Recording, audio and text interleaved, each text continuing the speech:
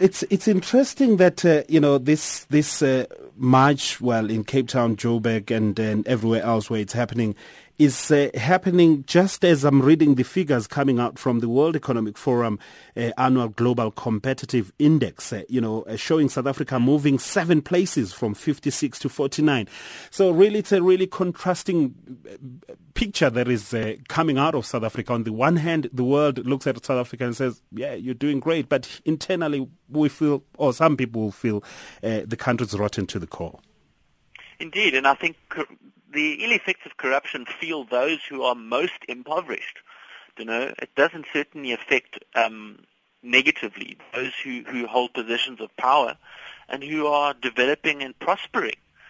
There's a stark contrast, and of course, what we are seeing is that the data and the evidence surrounding corruption is very hard to acquire. So, I think those kinds of realities influenced, the report that you're referring to from the World Economic Forum.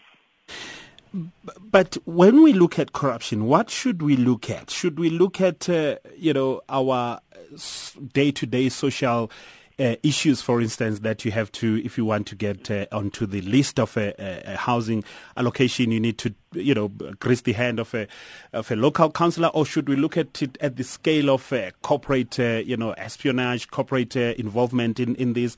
We look at big cases involving super politicians, for instance. When we define corruption, what do we have to look at?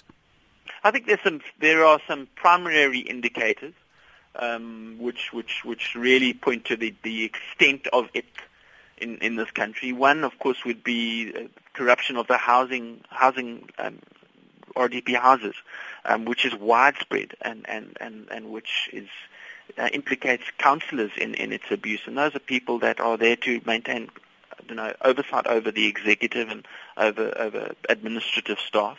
That would be one of the indicators. Another would be the findings of the Auditor General, which continue to support arguments that we are not progressing at the speed that we should in terms of improving governance within the public sector.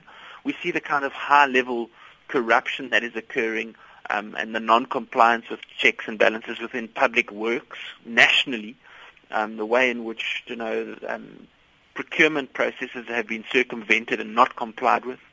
And of course we see other countries fining or prosecuting parties that have corrupted our arms deal. We've got the latest allegations involving Hitachi, and which cast a shadow over the conduct of Chancellor House, which is a funding vehicle for the ANC. And we see other countries taking action there, and it begs the question, why aren't we? And why aren't we, really, is the question?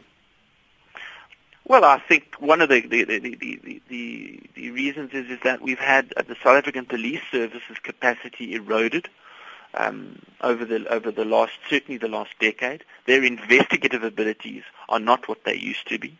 We have constant leadership challenges within the National Prosecuting Authority, multiple court cases involving or implicating senior leadership there, and those do not create an environment where we can say that we are serious about corruption, that we have the will and capacity to fight it, and those of course further a perception that as a country we aren't serious about corruption.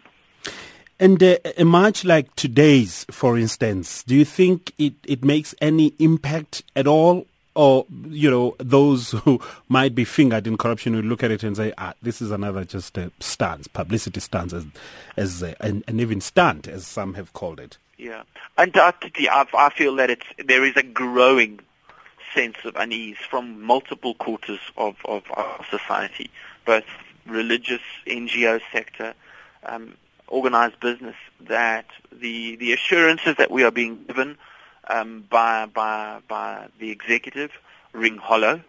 There is a growing sense that business needs to do more to curb corruption within the private sector, as well as its relations with the public sector.